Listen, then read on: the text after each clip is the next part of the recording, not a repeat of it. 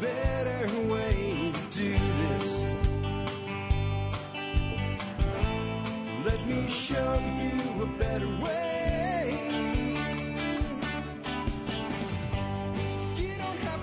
Hi, folks. This is Jack Spirko with another edition of the Survival Podcast. As always, one man's view of the changing world, the changing times, and the things that we can all do to live a better life if times get tough or even if they don't. Today is August 21st, 2012, and this is episode 964 of the Survival Podcast. Kind of a unique episode. It's actually, today that I'm recording it, August 18th, I'm up at the permaculture design course being given at Whole Systems Design by Ben Cook, and Ben's been gracious enough to offer to do an interview with me while we're here, and that way you guys won't go a Tuesday without a show. So I'll be back tomorrow, Wednesday, in the home office, so to speak, and we'll just rock on from there. So I'll have Ben on just a moment. Before I do that, though, I want to take care of our sponsors. Sponsor of the day number one is the Free State Project. I'm next door to the Free State Project right now. Just to the east is New Hampshire, where you can vote with your feet. You can go move to New Hampshire and be part of the Free State Project, or you can just help them out with the work that they're doing. So check them out. Remember, Free State Project is not really a sponsor. I'm really more their sponsor. I've given them this slot as a way of paying back to the community, specifically, in this case, the Liberty community, that I've donated this sponsor slot to them to support the work they're doing. So even if it's not in your future to move to New Hampshire, there's some things you can do, because a fight for liberty in America is a fight for liberty in America no matter where it takes place. We're all on the same side of that fight. Check them out today at freestateproject.org.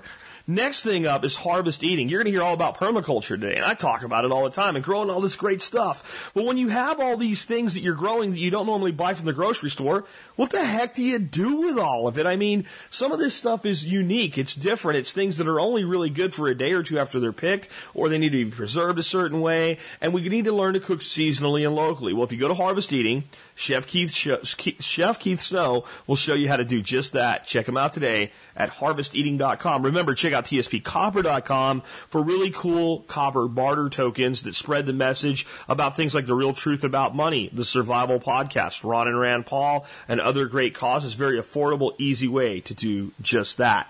Next up, remember, by joining the Member Support Brigade, you can help support the work we're doing at the Survival Podcast. Comes out to about 20 cents an episode. Military, law enforcement, Peace Corps, active duty, and prior service. Remember, if you send me an email before you join, I will send you a special discount code to thank you for your service. And I kind of blew through the housekeeping today because I'm really excited to get Ben on, who's sitting here right next to me. And with that, hey, Ben, welcome to the Survival Podcast, man. Thanks. Good to be here, Jack. Well, this is kind of cool because this is probably one of the first times I've done a face-to-face interview at the client's site. I think I did one with Paul Wheaton, but we weren't actually at his site. We were at a random site we were both at. So I'm here with you at your school and your place of business and where you live. You've kind of integrated that all together. We're hanging out with a bunch of great people doing a permaculture design course. But what I wanted to get you on today to talk about was actually like how you created what you have here. Because people like see it online, they realize all this amazing stuff, and I think they look at it and go, wow, like maybe this happened overnight, and it didn't. So like how long ago did you actually buy the property, and what was it like when you first got here? Yeah, I moved here about exactly 9 years ago, almost to the day. A lot of development didn't actually start happening here for the first 2 or 3 years. I went back to graduate school. I was away for a year, just busy with other things. Wasn't able to even see what to start doing, and also had a little bit of analysis paralysis. Was looking at everything so much and so overwhelmed by all the variables of what could happen. What direction things could go in that I was a little bit paralyzed in terms of acting. So the first thing we started doing was actually planting trees. I knew I wanted an orchard. Started digging holes down low on the property in what I knew was the sunniest location. I was looking at microclimate more than anything else, which is important, but I was ignoring some other key factors like hydrology, for instance. So I started digging holes down there, down on the north edge below these white pines here. And came back the next day to put some fruit trees in, and they were filled with water. And I knew then, okay, I didn't know a lot about trees then, but I knew that wasn't going to be very good for fruit trees. Sure. And then I think pretty quickly after that started realizing, well, a big hole filled with water is a lot more useful than a small hole. Sure. And we started to dig a pond in a different part of the property. It was also very wet. And the ponds were, the properties just told us what it could do and what it wanted to do. And we've started to listen over the years, and it's emerged very organically. It's funny because I do planning for a living, and we lay plans out on paper, but, we're not fooled because we work with this piece of land that's a script that goes perfectly. That's a good, you can identify starting points and high points of leverage and high opportunity. But really, I think we have to always acknowledge the fact that you're going to do something, you're going to learn 5 other things that need to happen. And it's like a choose-your-own-adventure type of situation. So for us, it's been a very organic development. Do one thing, learn 3 others about something you were going to do, isn't going to work, and then 2 other things you should actually do you weren't thinking about. Mm-hmm. So it's been this kind of iterative, design, what I would call design build. Do something, learn something, build some more. Do some, observe some more, get some more ideas, build some more. And that's how it's gone. And I'd say we're really between the establishment phase and now moving into like a very long-term maintenance phase. Got you. Well, that's awesome. But then I learned some about your place that I didn't know until I got here. And that is you actually bought the place with a house on it. You've made some mods to the house, improved it, but you don't live in it. You went and built a studio, and now you rent out your house. How has that enabled you to basically do what you do full time? Yeah, well, renting, and I share space in the house, but I do rent it as well. And renting has been key because it's just lightened our economic load.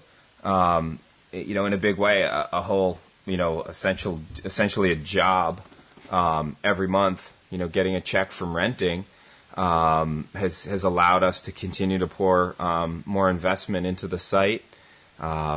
So it's been key economically. It's 10 acres, so it's more space than one person can use well. And over the years, developing enough space, infrastructure, that we could start bringing in the energy and investment and money of others who want space to live and want to learn about what's going on here and be part of it, have gardens, be around these systems.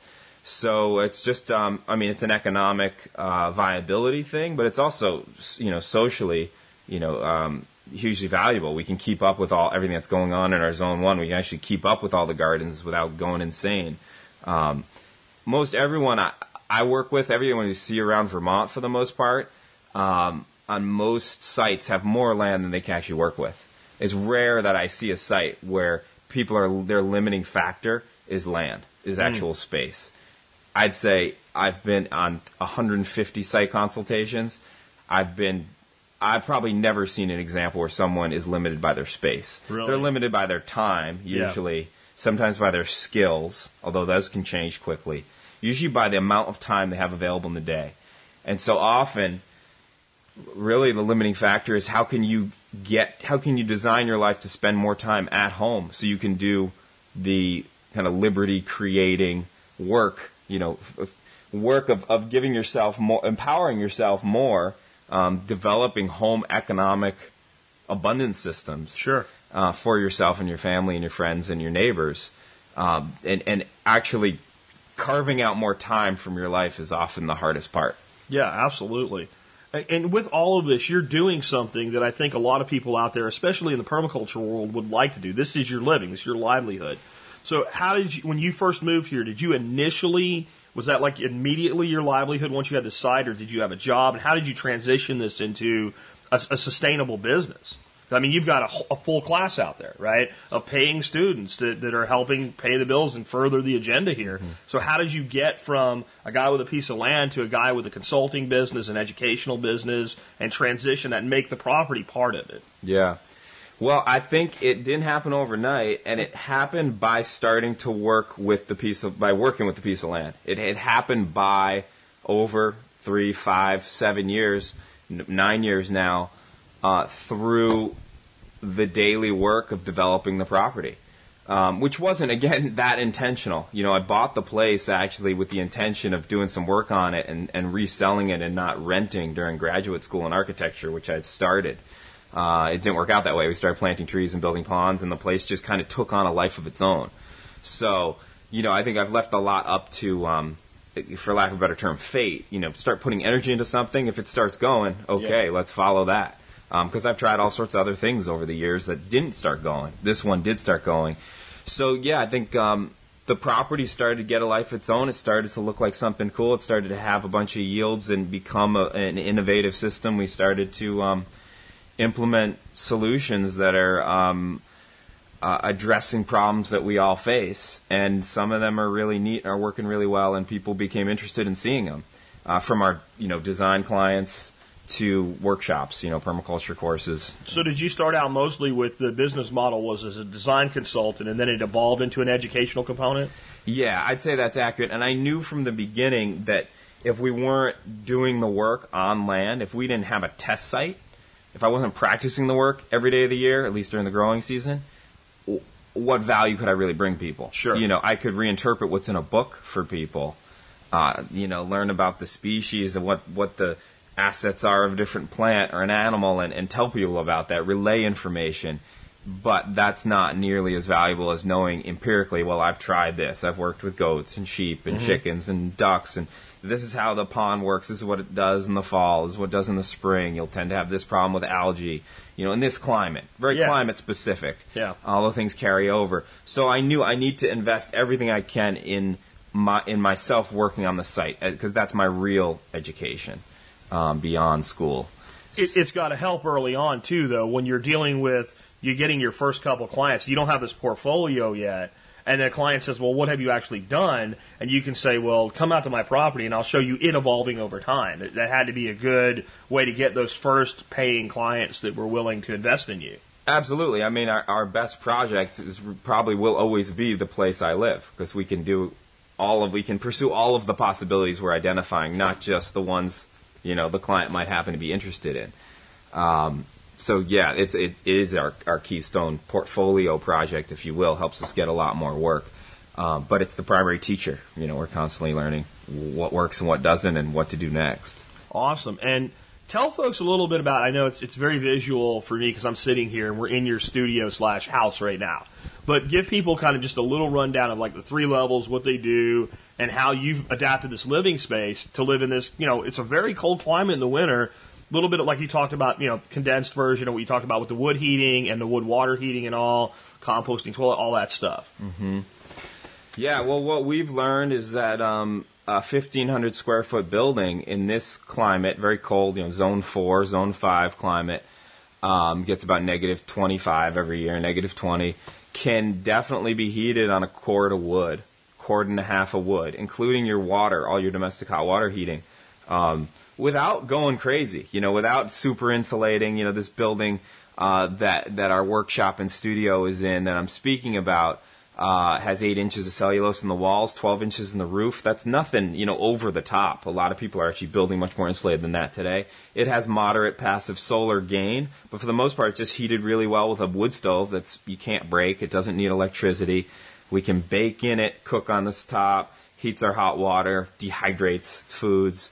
So it's a fantastic example of multi-functions. And give people the name of that stove like you did yesterday so that they can go out and try to find one, because it's hard to find one of these. But what was the name of that stove It's again? a Waterford Stanley. Waterford Stanley out of Ireland. Absolutely. And it's really just an airtight wood cook stove. That, I think, is the most important single piece of technology probably in my life, besides maybe a chainsaw and a cordless drill or screw gun. Although there's probably more essential. I'd give those up first. Because it does all these crucial functions for us. Now, your hot water heating, I just thought it was awesome. So I walk in to this, place where you heat your hot water with a stove, and sitting there is a plain old Lowe's or Home Depot electric hot water heater with no electrical cord attached to it and a couple of valves on it sitting above your stove. So tell people how that works. It's really badass. Yeah, it's nothing new, but we really don't see this in homes. They should be in every home in a cold climate, or even moderately cold climate, I think. It's hard to beat. It's just a hot water heater that people are giving away every day. My neighbor was throwing it out. It was an electric hot 4,500 watt. Because the electric element shot, right? So he doesn't need it anymore, but it's still a good tank. Exactly. It still holds water, and it's an insulated water tank with fittings where you need fittings. So I said, sweet, I got a great use for it. For a project I've been looking into for 10 years, 15 years I've been wanting to do this. And we hooked it up. It thermosiphons, natural convection loop where hot water is buoyant and it rises, so that comes out of the stove. There's a little water jacket in the back of the stove that just gets, essentially one side of the firebox heats a wall of water. That rises, flows into the top of the water tank, 40 gallons. As it cools, it gets heavier and sinks, and then that continues back into the firebox, creates this natural loop with no need for a pump. So that will actually boil 40-gallon hot water tank that's not even that well insulated if I don't take a bath every day in the winter or, do a lot of dishes. So you have to have a bath every day in the winter or you boil off your water. Now, you have a safety valve so it can overflow. You actually had that happen one time and you thought you blew something up, but it was just the bypass valve. Yeah, we have put two pressure relief valves. Two is one is none. Yeah, figure I don't want one to fail. Permaculture, right? Absolutely. We don't want to create a rocket like they did on Mythbusters and blow it through your beautiful beechwood floor. And then you did a lot of the framing and the woodwork in the property from timber cut off the property. And we were talking yesterday about how you've had some younger folks come in and be like, "Oh, dude, you got the wood for free." And it wasn't free, but what you've got is wood that you had to pay to have somebody help you turn into actually timber. But it's stuff like, you just don't go buy this stuff. I mean, I'm just looking at, and I'll add some pictures of the water heater and the property to like a little photo slideshow to go with this episode. But it's just gorgeous timber. So how did you get this resource and harness it into this beautiful timber framed studio house? Yeah, well, we walked the property and we were thinking about building this office space and identified some trees. We knew we wanted to do a timber frame. It just makes a lot of sense in this climate. And it's beautiful. It's just hard to beat as far as the experience of being in the building, to see the structure holding itself up with trees. And we don't have a lot of mature woods. These are some of the biggest trees we had on the property. The forest is just old enough to yield us some structural timber. And we did it because it's beautiful, but also because it's necessary, mill the posts, a lot of the posts on two sides. Because if we milled them on four sides, we'd end up like a 3x3 or 4x4 because they curve. So the reason you see the two sides, milled on two sides posts, isn't just because it's really beautiful. You get to see the grain and the cambium, the live edge. But actually, that would be a 4x4 with the curve in it if we milled it on all four sides. So it's a neat example of essentially maximizing a resource, getting more out of a resource if you apply a lot of skill to it. Because it's harder to build with that. It's not as easy to timber frame that and cut joinery as a four-sided timber if it's only flat on two sides. But then you can use a tree that otherwise wouldn't be big enough. So we identified the trees.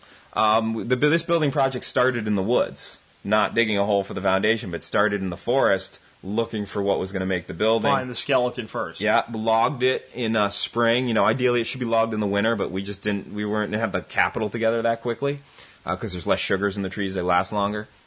And logged it in the late winter, early spring with horses from down the road.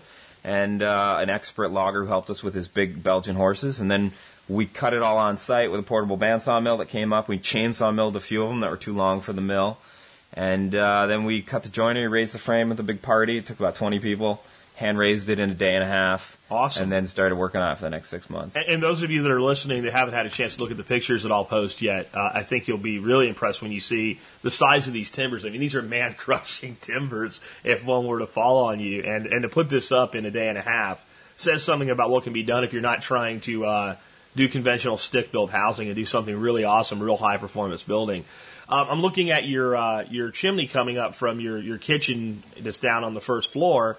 And I see this little box there. Is that to help radiate the heat out into the floor, or is that just The box is just a thimble. It protects the floor from the heat. Okay. Just a floor thimble. So do you get some radiant heat off of that chimney when that thing's fired up? Yeah, we deliberately went from insulated pipe to go through the floor to then uninsulated before we had to go back to insulated to go through another floor on the roof. So we could get a little more heat out into the second floor because the wood stove's on the first floor. Yeah. So we're trying to always evenly distribute all the heat in the building. Very, very cool. And get, a lot of heat goes out of the chimney. You think about all the stuff you could do with the heat that's coming out the roof absolutely. of any building, especially if a wood stove. And it's a necessary evil to some extent, but get all the heat out of it you can. Yeah. Well, but the thing is, you're not like doing a rocket stove or something like this. It's just a good, solid wood cook stove. And you're in Vermont and you're still getting by on like a cord and a quarter a year. I don't know how much more you could really ask for in a climate like this. I mean, this design, let's say 10 latitudes south, would probably get by on half to 3/4 of a cord. Yeah. I mean, easily. I could probably get by on a quarter of a cord with this design in Arkansas. I only need the heating element for 2 months out of the year. And the systems and the design that makes it perform well in cold also make it perform well in hot weather. So when you do get the rare 90s degree day here, it's cool in here. If I close the windows during the day, let the cool in at night, close the windows in the morning, it starts warming up, and then open them back at night, it's staying cool in here all day. I'm not close to needing air conditioning, around here. Yeah, today's a very cool day, but the first day I got here was in the 80s. It was very comfortable in here. And usually when I'm at home, even an 80-degree day, I'm cranking the AC because it's just hot. My house does not have this performance characteristic. So this is a huge thing that you can bring students in and teach them with it, but yet you can live in it. And then this just frees you up now to rent your house out. That brings another source of income. And it's a creative solution because there's a lot of people, like I said, that they're learning all these design components. They'd like to do this for a living, but it's not like a mass-produced company where you're going to have a new client every other day. You're going to have these times in between, and you're using that time to learn, develop, and then the land's actually supporting you. I mean, what would you say your portion of your diet off your land is? I think I haven't really added it up because I'm not going for, 100%. Yeah, although spitball it. Yeah, it's probably about 75% of my calories for most of the year. And a lot of the other calories are just, chocolate and coconuts every now and then. Yeah, it's a beer, right.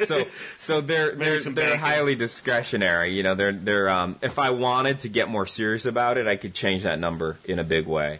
And that's where I'm trying. A lot of people ask us about, are you totally self-sufficient? It's like, well, no, of course not. I'm not. That's not really the goal. But I want to be able to be very highly self-reliant should the need be there.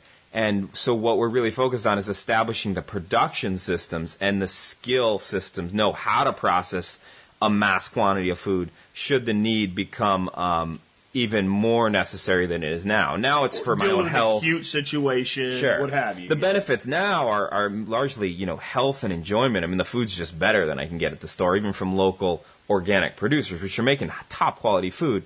It's even better when it's 10 seconds old from your own garden in soil you've remineralized and really vitalized. But I think I could move into the 90% pretty easily. But it would mean in August and September and October, I'm spending a lot more time in the kitchen processing. Yeah. So it's not a production; it's a processing standpoint to get that food during those lean months into a form that will last you till you get your production back. Exactly. You are doing some stuff with animals and a little bit with meat. Like, so you got the sheep, and we'll talk about the sheep issue in a bit. But the chickens, what kind of chickens are those again that you're raising out there? Because they're not the hybrid things that fall over in 39 days. Right. But they are a bird that's designed to be a meat bird to raise out in a single season. So what are those birds? The ones we're raising this year is kosher kings, they're called. Kosher kings, and they, I'm not sure what I feel about them. I did Cornish giants last year, which are like, almost really the industrial meat bird. One of them, they're not known to be such good free rangers. These are really great free rangers, but they don't get as big. They get more of their calories. The idea is you get more of the calories off the land than you have to feed them, which of course is great. Yeah. And for us, they forage like crazy. We move them around in electronetting, sometimes in metal fencing when they're smaller and they get through the electronetting. But, for us, I love chicken, and locally raised chicken from my own site is, just superior. It's fantastic, but it's great to have a freezer full for the whole year. We're just eating our last chicken, this week from last year. But really, probably the most important reason we have those is for the fertility improvement they do for the property. It's just amazing how they turn, almost dead land of goldenrod and fern and bramble into like a dense sward of clover and vetch and soil-building plants. One thing I'm seeing here, and I think this is the challenge that a lot of people have when they try to do chickens for meat, is they're like hip on the whole thing of I'll get a flock and I'll raise up broods and then they'll be my meat birds. And they find it very, very difficult. Mm-hmm. Where you've taken the approach of there's people that do that for a living. So every year I'll buy a flock, very, very low cost per bird. I'll raise them, I'll get the productivity out of them, and then I get a meat yield at the end of the year. And I think that looks, unless you really have the resources to specialize in it, a lot more effective. And it starts to, again, realize that we're not going to be 100% self-sufficient, but you've got that relationship with that provider of poultry. Mm-hmm. Absolutely. Yeah, we've moved away from trying to do every single thing here to do the things we can do really well. And focus on those and not swamp, because it's easy to get swamped by one part of the system that you just don't do really well, or your land's not really good for, or your infrastructure's not set up for. and that'll kill you because you could just your whole time it's like a black hole, of time that you end up putting into it. And for us, sheep have somewhat been that black hole. I mean, they've done a lot of good work, but they take more than any other part of the system for the amount they provide, and it's starting to become a little imbalanced. Yeah, I mean, the day I got here, I was here for like 10 minutes. You offered me a beer. We carried some water out to the sheep, and we got a sheep down with fly strike, which is when these fly maggots like cover the sheep. We had this little patch, and we thought, okay, we'll take care of it. Little peroxide, little iodine, and then we started shearing the sheep without actually having really the right tools to shear the sheep with, and determining this sheep was literally infested from head to ass with millions of maggots. It's probably thousands, but it looked like millions. Yeah. And you guys even a day later, last night, had like this whole sheep wool cutting party, and we're trying to nurse this sheep back to health. But what you told me that was interesting is you had just separated the chickens and the sheep. And the minute you did that, we got this problem. And up until that point, your sheep had not dealt with this fly strike issue. Yeah, and it's been a bad year for fly strike all over Vermont, as far as I can tell from the Sheep Breeders Association that I'm part of. And, it's a nasty problem where the flies get into the sheep skin and start breeding and eating the thing alive. And we've never had the issue. I mean, we're only 3 years in for sheep. But, I think the chickens, and I noticed this immediately when I put the chickens in with the sheep, is the chickens just would see the sheep as a fly food source. And so they would basically end up guarding the sheep from the flies, standing on their backs, picking off flies as they wanted to land.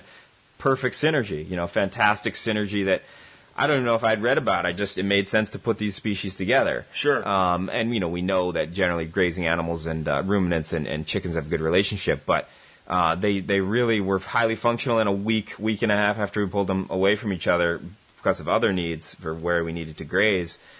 Fly strike emerges as a problem.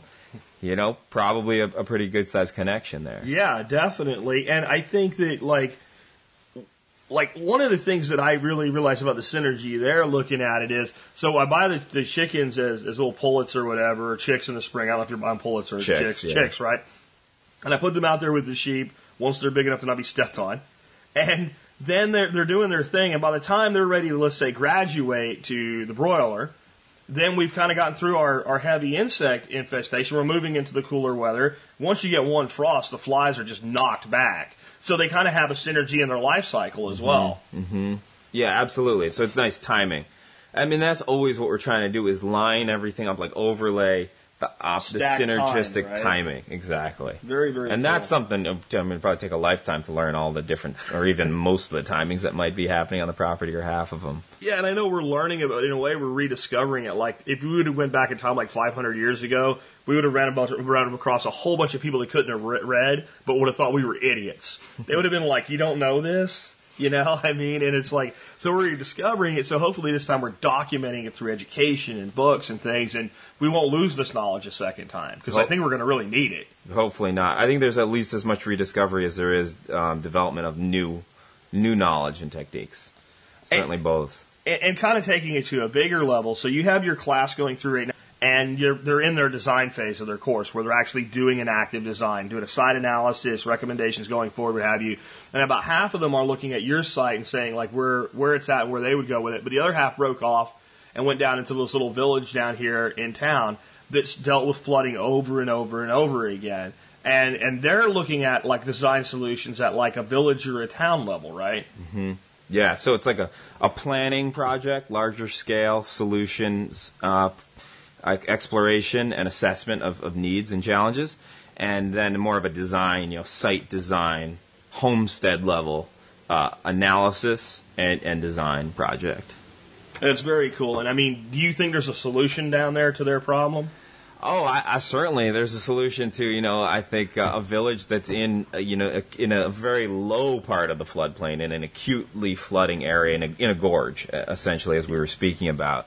But it's the answers might not be easy to undertake. It might involve moving a bunch of buildings, like maybe even the whole village. I'm not sure, but we know. We know the building. We know that will flood again. Yeah, I'm happy to hear you say that, because that was my thought. Like, there's only so much I can do here, right? You're in a hole, and you have a river running through the hole, And Right. if we get enough rain, there's a billion acres of watershed behind it, and all of it's coming here. And it's very rocky, and there's 100% runoff, and you're in a hole. Yeah. So maybe the hole is not the place to put your house. Yeah, and the pattern's clear. It floods every 50, 20, 100 years. It's flooding acutely, and there's no guarantee that won't happen just because we call it a 500-year flood. It won't happen, tomorrow. And I think a lot of people, it's very easy to have a lot of inaction, and that's what, unfortunately, a lot of towns in Vermont are making some changes, but not deep-level structural changes of the kind that might be necessary. Yeah. Out of the mindset that, well, this probably won't happen again for a long time. Yeah, but a long time is like 10 years, and a long time's not that long. And like by the time that happened, they could actually some of these buildings may be either historic, they could be physically relocated, but we could actually build and then migrate. I mean, that's the only solution I see long term, especially there's certain spots down there. There's certain spots down there that just, it's the nuclear option or it's going to flood. Yeah, you got to ask yourselves, how many times do you need to be flooded out disastrously before it's just easier to rebuild or move and build in a place that's never going to happen again, at least till the next ice age. Yeah. And when that happens, we got other problems, right? Right. So, one thing I really noticed here was like the diversity of your students. I've got like really young, I'll call them kids at 20, even though I hated it when people called me a kid at 20, 20, 21-year-old kids that are real idealistic. And then I've got some older guys here that I was having a great conversation with one guy last night about the fact that we're both life members of the NRA. And we've got kind of the hippie component. We've got kind of like this kind of middle-aged, professional, conservative component. Do you notice that a lot with your classes, that you have this huge cultural diversity? And even though there's some debate, everybody seems to get along okay and respect each other's opinions. Yeah, well, I think it's even more diverse this year than it was last year, maybe in part because some of the folks heard about this experience through you and reaching a whole, another we get side a whole of the culture. demographic Yeah, there. absolutely. But I think there is that cultural process happening now where it's like what people talking about I've seen around the Facebook channels of like the Tea Party movement and the Occupy movement have really a lot of similar goals, even though they never talk to each other. Yeah, they hate each other, but they want the same things. Right, and I think there's a common bridge like that between the typical survival, classic survival or preparedness community and the more hippie permaculture community.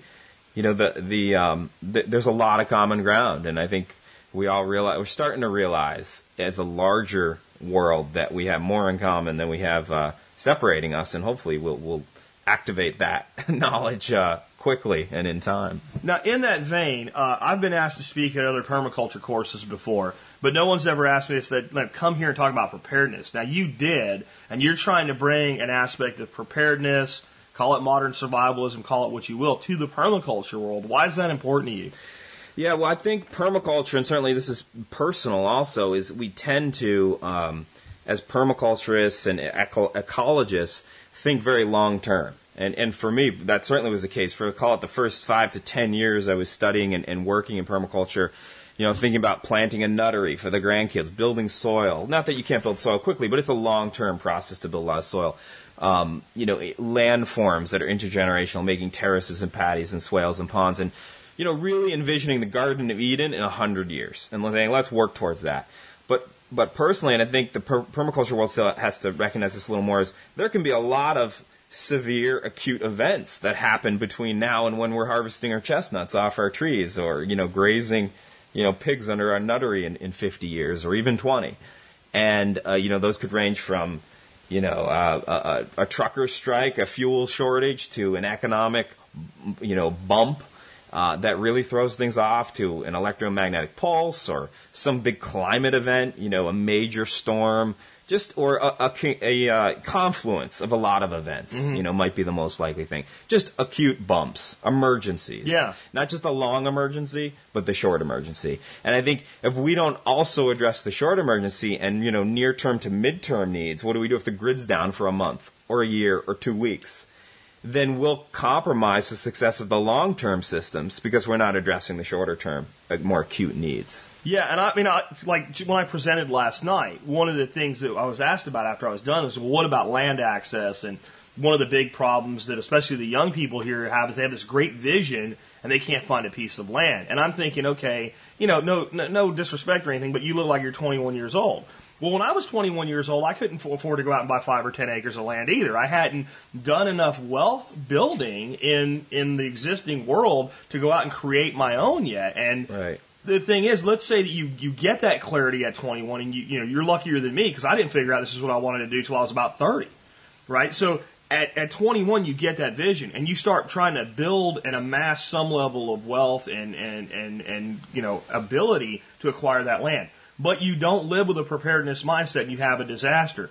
You can get to the point where you're like, next year, I'm going to have the money, I'm going to be ready to go, I'm going to buy my property. You get economically wiped out. Mm-hmm. So the preparedness is not just about day-to-day living, but if you have a goal, whether it's a permaculture goal or any goal, if you're not living a resilient lifestyle early on, you're never going to get to the point where you can do that because something will go wrong. Sooner or later in all our lives, there's the reason they have a saying called shit happens because shit happens.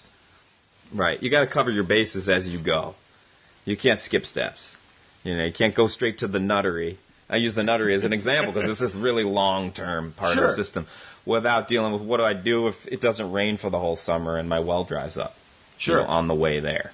Or I'm dependent on electricity for the well, and I don't have backup redundancy to the well, and I can't get through the drought that I would have been able to get through. And there's a million things like that.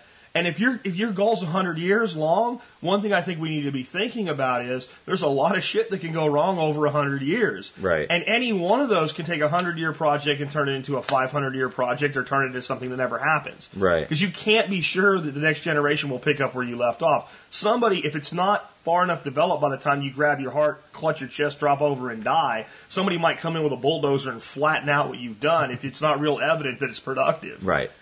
Exactly.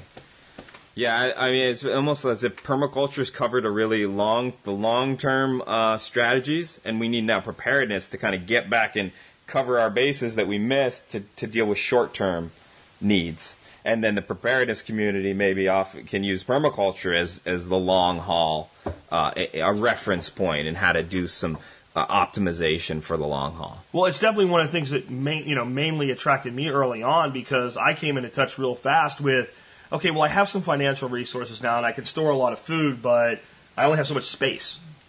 And I don't want to buy another house for my food, right?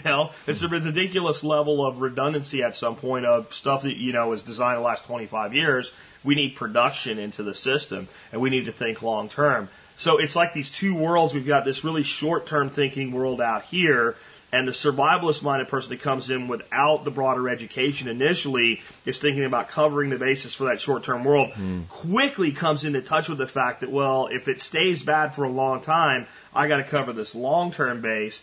And then we got this permaculture world that's thinking it's such a long-term that they lose sight of the short-term acute critical needs. And if we can put those two together, I feel like we have something really, really powerful. Yeah, that's quite a game plan then.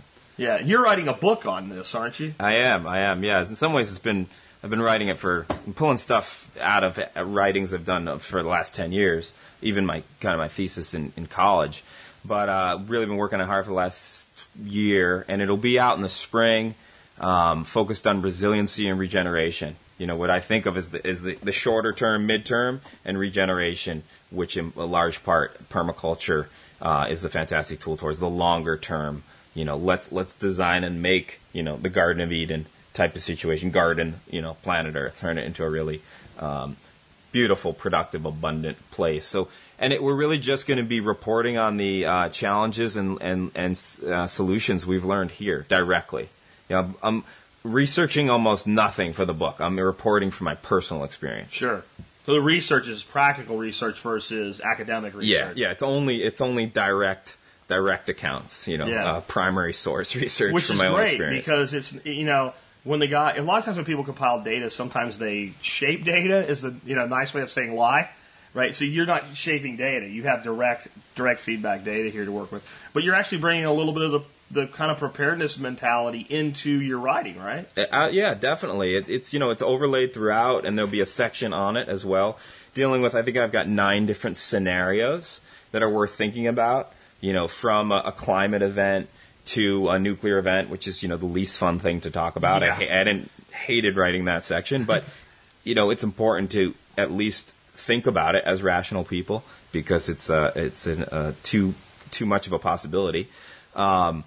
and a handful of other scenarios that are looked at, briefly. There's books on all of those, and I tell people to look into those. But how I'm personally assessing those scenarios and working in solutions towards dealing with those scenarios in my daily life. And then most of it is on the food systems, the energy infrastructure systems, building systems, water systems that we're working with on the 10 acres here.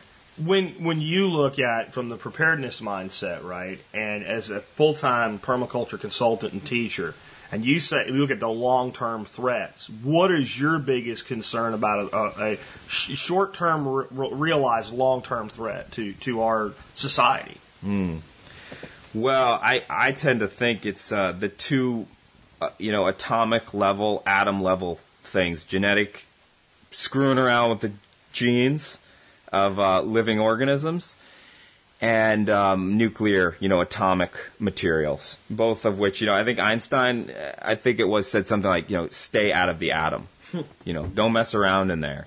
And I kind of see those as parallel challenges, the kinds of things that companies like Monsanto are doing, and then companies like nuclear energy companies, and it's a war technology. I mean, nuclear weapons are a powerful way to kill a lot of people, and we developed that technology in World War II, and now we have it around, and we're figure out, this is a great way to make electricity. We think, we're using weapons grade material. It's really not, but it is, right? So somebody's going to call me on it if I'm not technically accurate. But we're using weapons-based technology to boil water. Yeah. In the end, that's what we're doing. And the crazy thing is there is nuclear technology that's far safer, that's not weapons-based technology, where if a reactor fails, it just shuts off.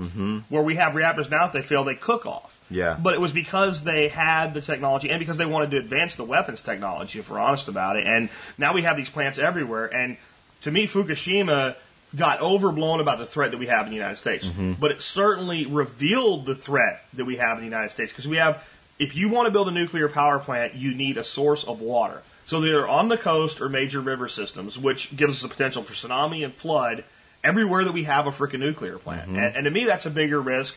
I don't live in fear like we did in the 70s of, launch, war games, launch all the missiles, right? Because I think that humanity's kind of figured out that if we do that, they're going to mutually assured destruction actually works, know.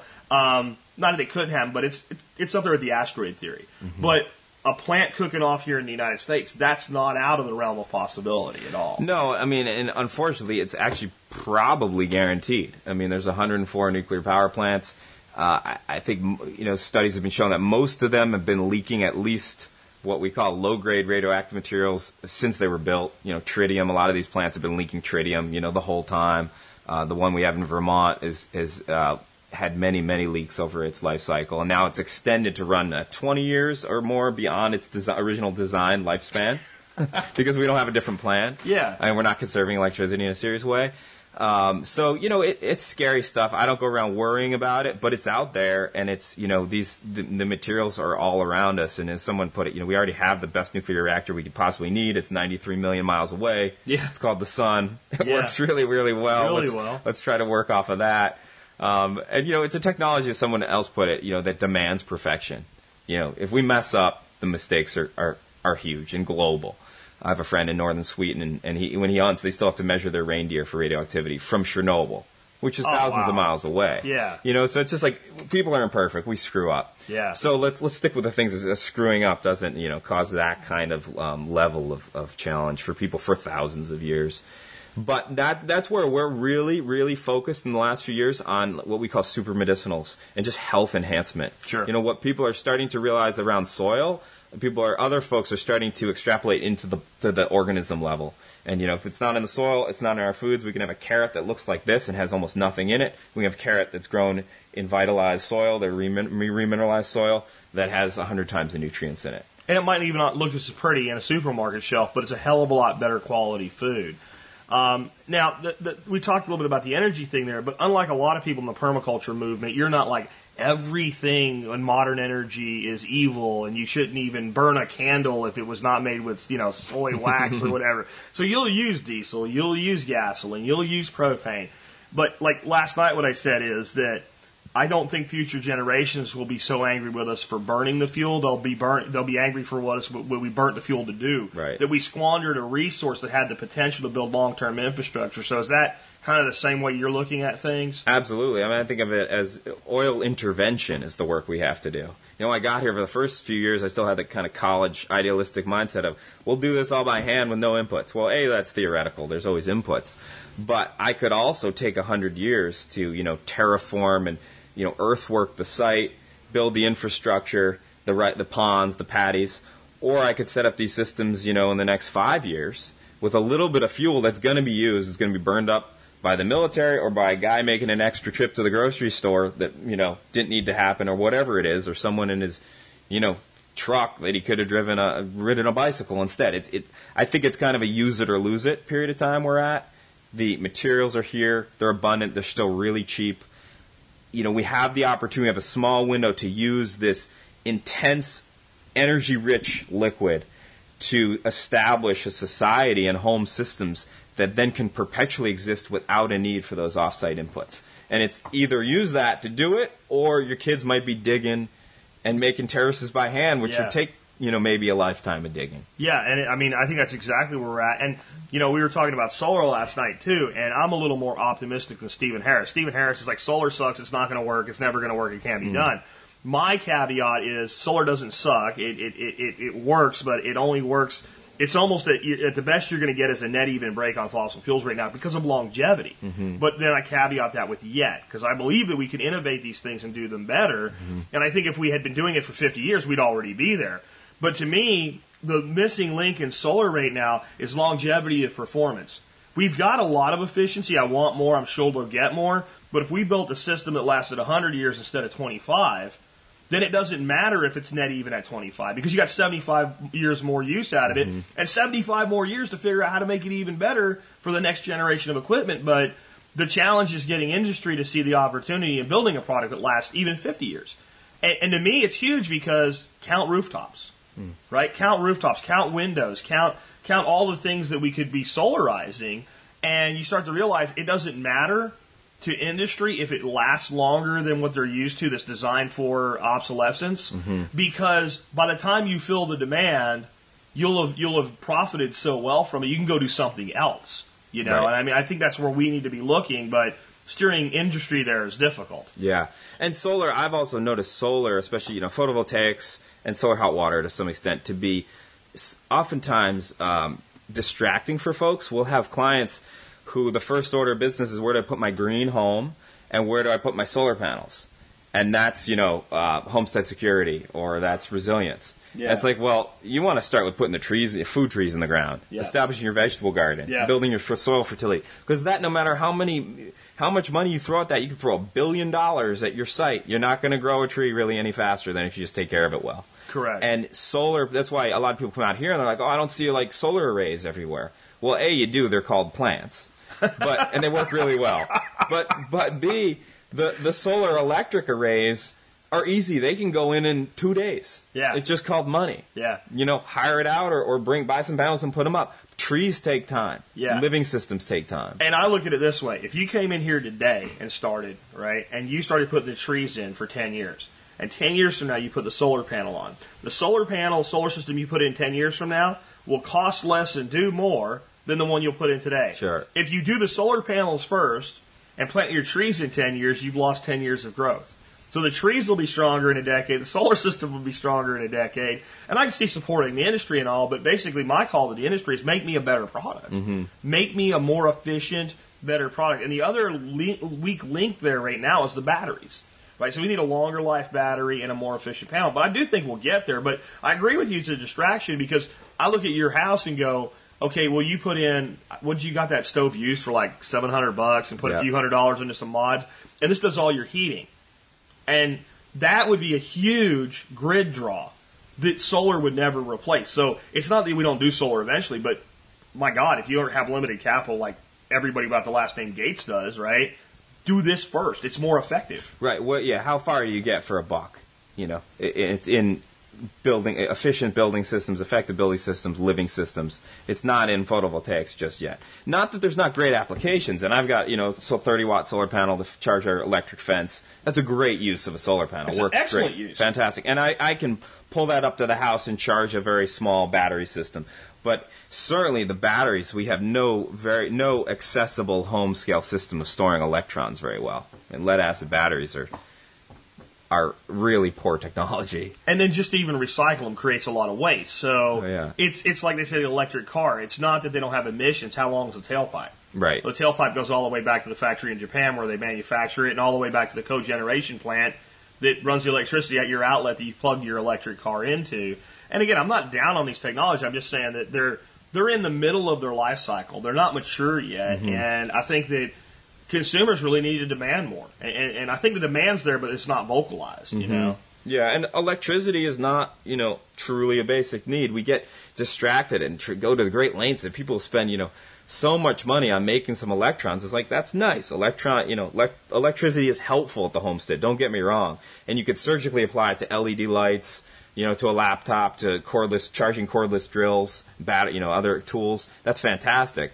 But it's not food. You can't eat it. It's not warmth. It's not clothes. And we didn't have it 200 years ago and people lived, right? Yeah. Where every time in history that food went away, people immediately started to die. Not eventually, but immediately started. Even when they were still some food, but not enough for nutritional requirement, with deficiencies, disease take over. Once disease take over, disease spread. Once that happens, there's less people to farm. Now, and it's been these spirals. The Black Death is a perfect example about that. It wasn't the bubonic plague was so lethal, but it infected the food supply and the people, disrupted the labor force, disrupted society, disrupted the food channel, and then the whole thing was holistically linked. Whether you want to admit that things are holistically linked or not, they are. And once one breaks, you start to see all the attachments. So, if somebody gets the plague, it's not like a death sentence everybody never went near them.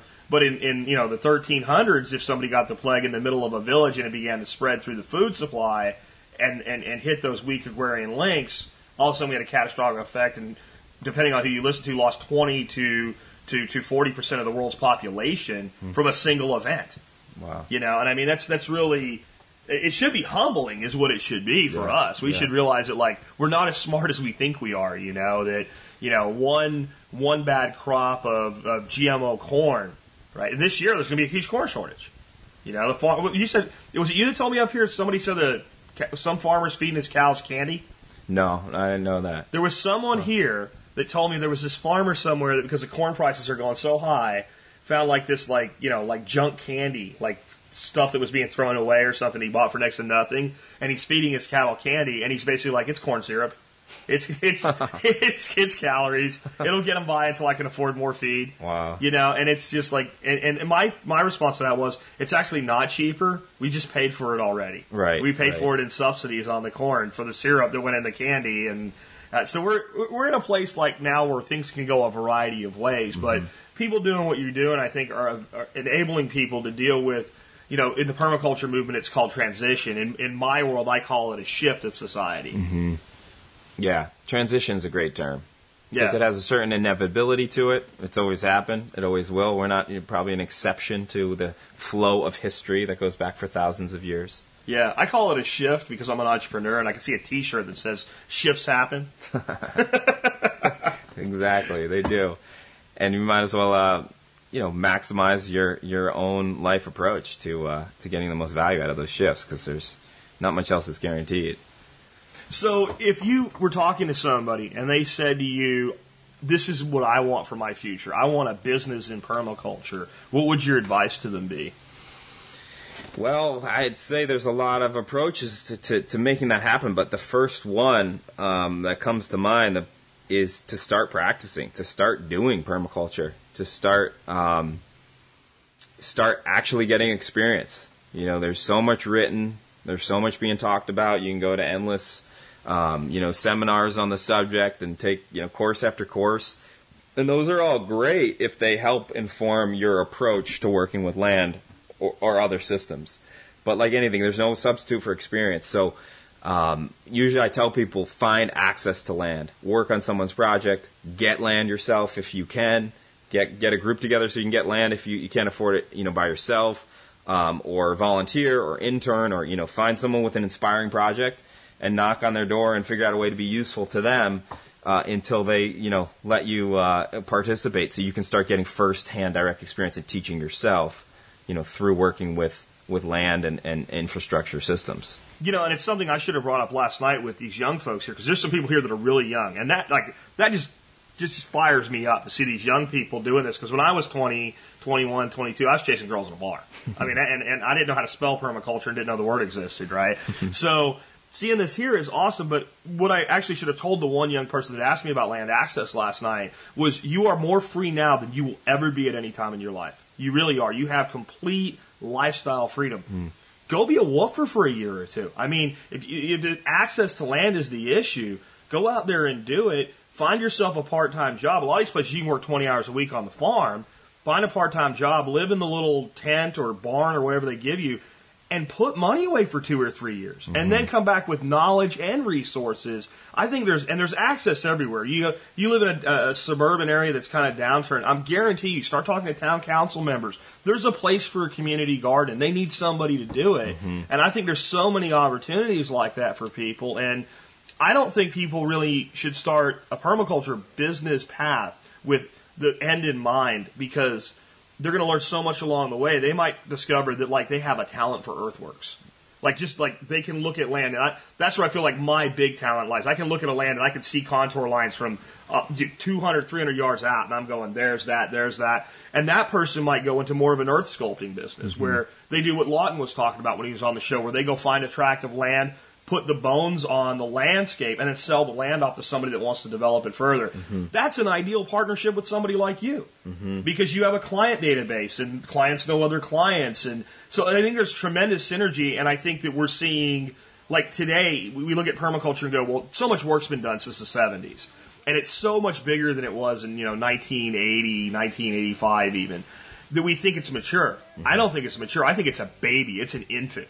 I think it's still an embryo, honestly. I was just writing just the draft of the last part of my book, and it's really what I'm focusing on is we're just at the beginning of the beginning. We'll look back at this time 100 years from now and realize we're just starting the kind of presence. It's like pre-Genesis, Yeah. We're just starting to see the clues of how to do things in really effective ways for the long, in truly effective ways that are effective for life as a whole.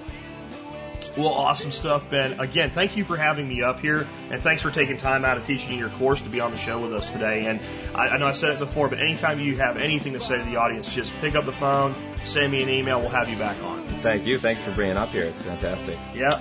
All right, folks, and with that, this has been Jack Spirko today along with Ben Cook, helping you figure out how to live that better life if times get tough, or even if they don't. Seeing our food these days, it's on our TVs. Sometimes we forget we are what we eat. I don't know the answer. It's like there's nothing I can do. It's the price we pay, I guess, when we follow all the rules. There's a better way to do this. Let me show you a better way. You don't have to be another face in the crowd.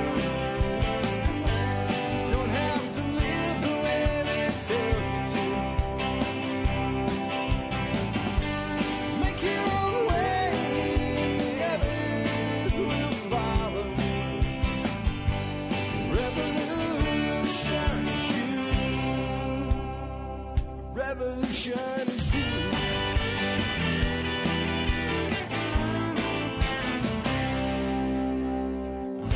Someday we'll realize our children just can't pay. 'Cause nobody up there cares. They're living for today.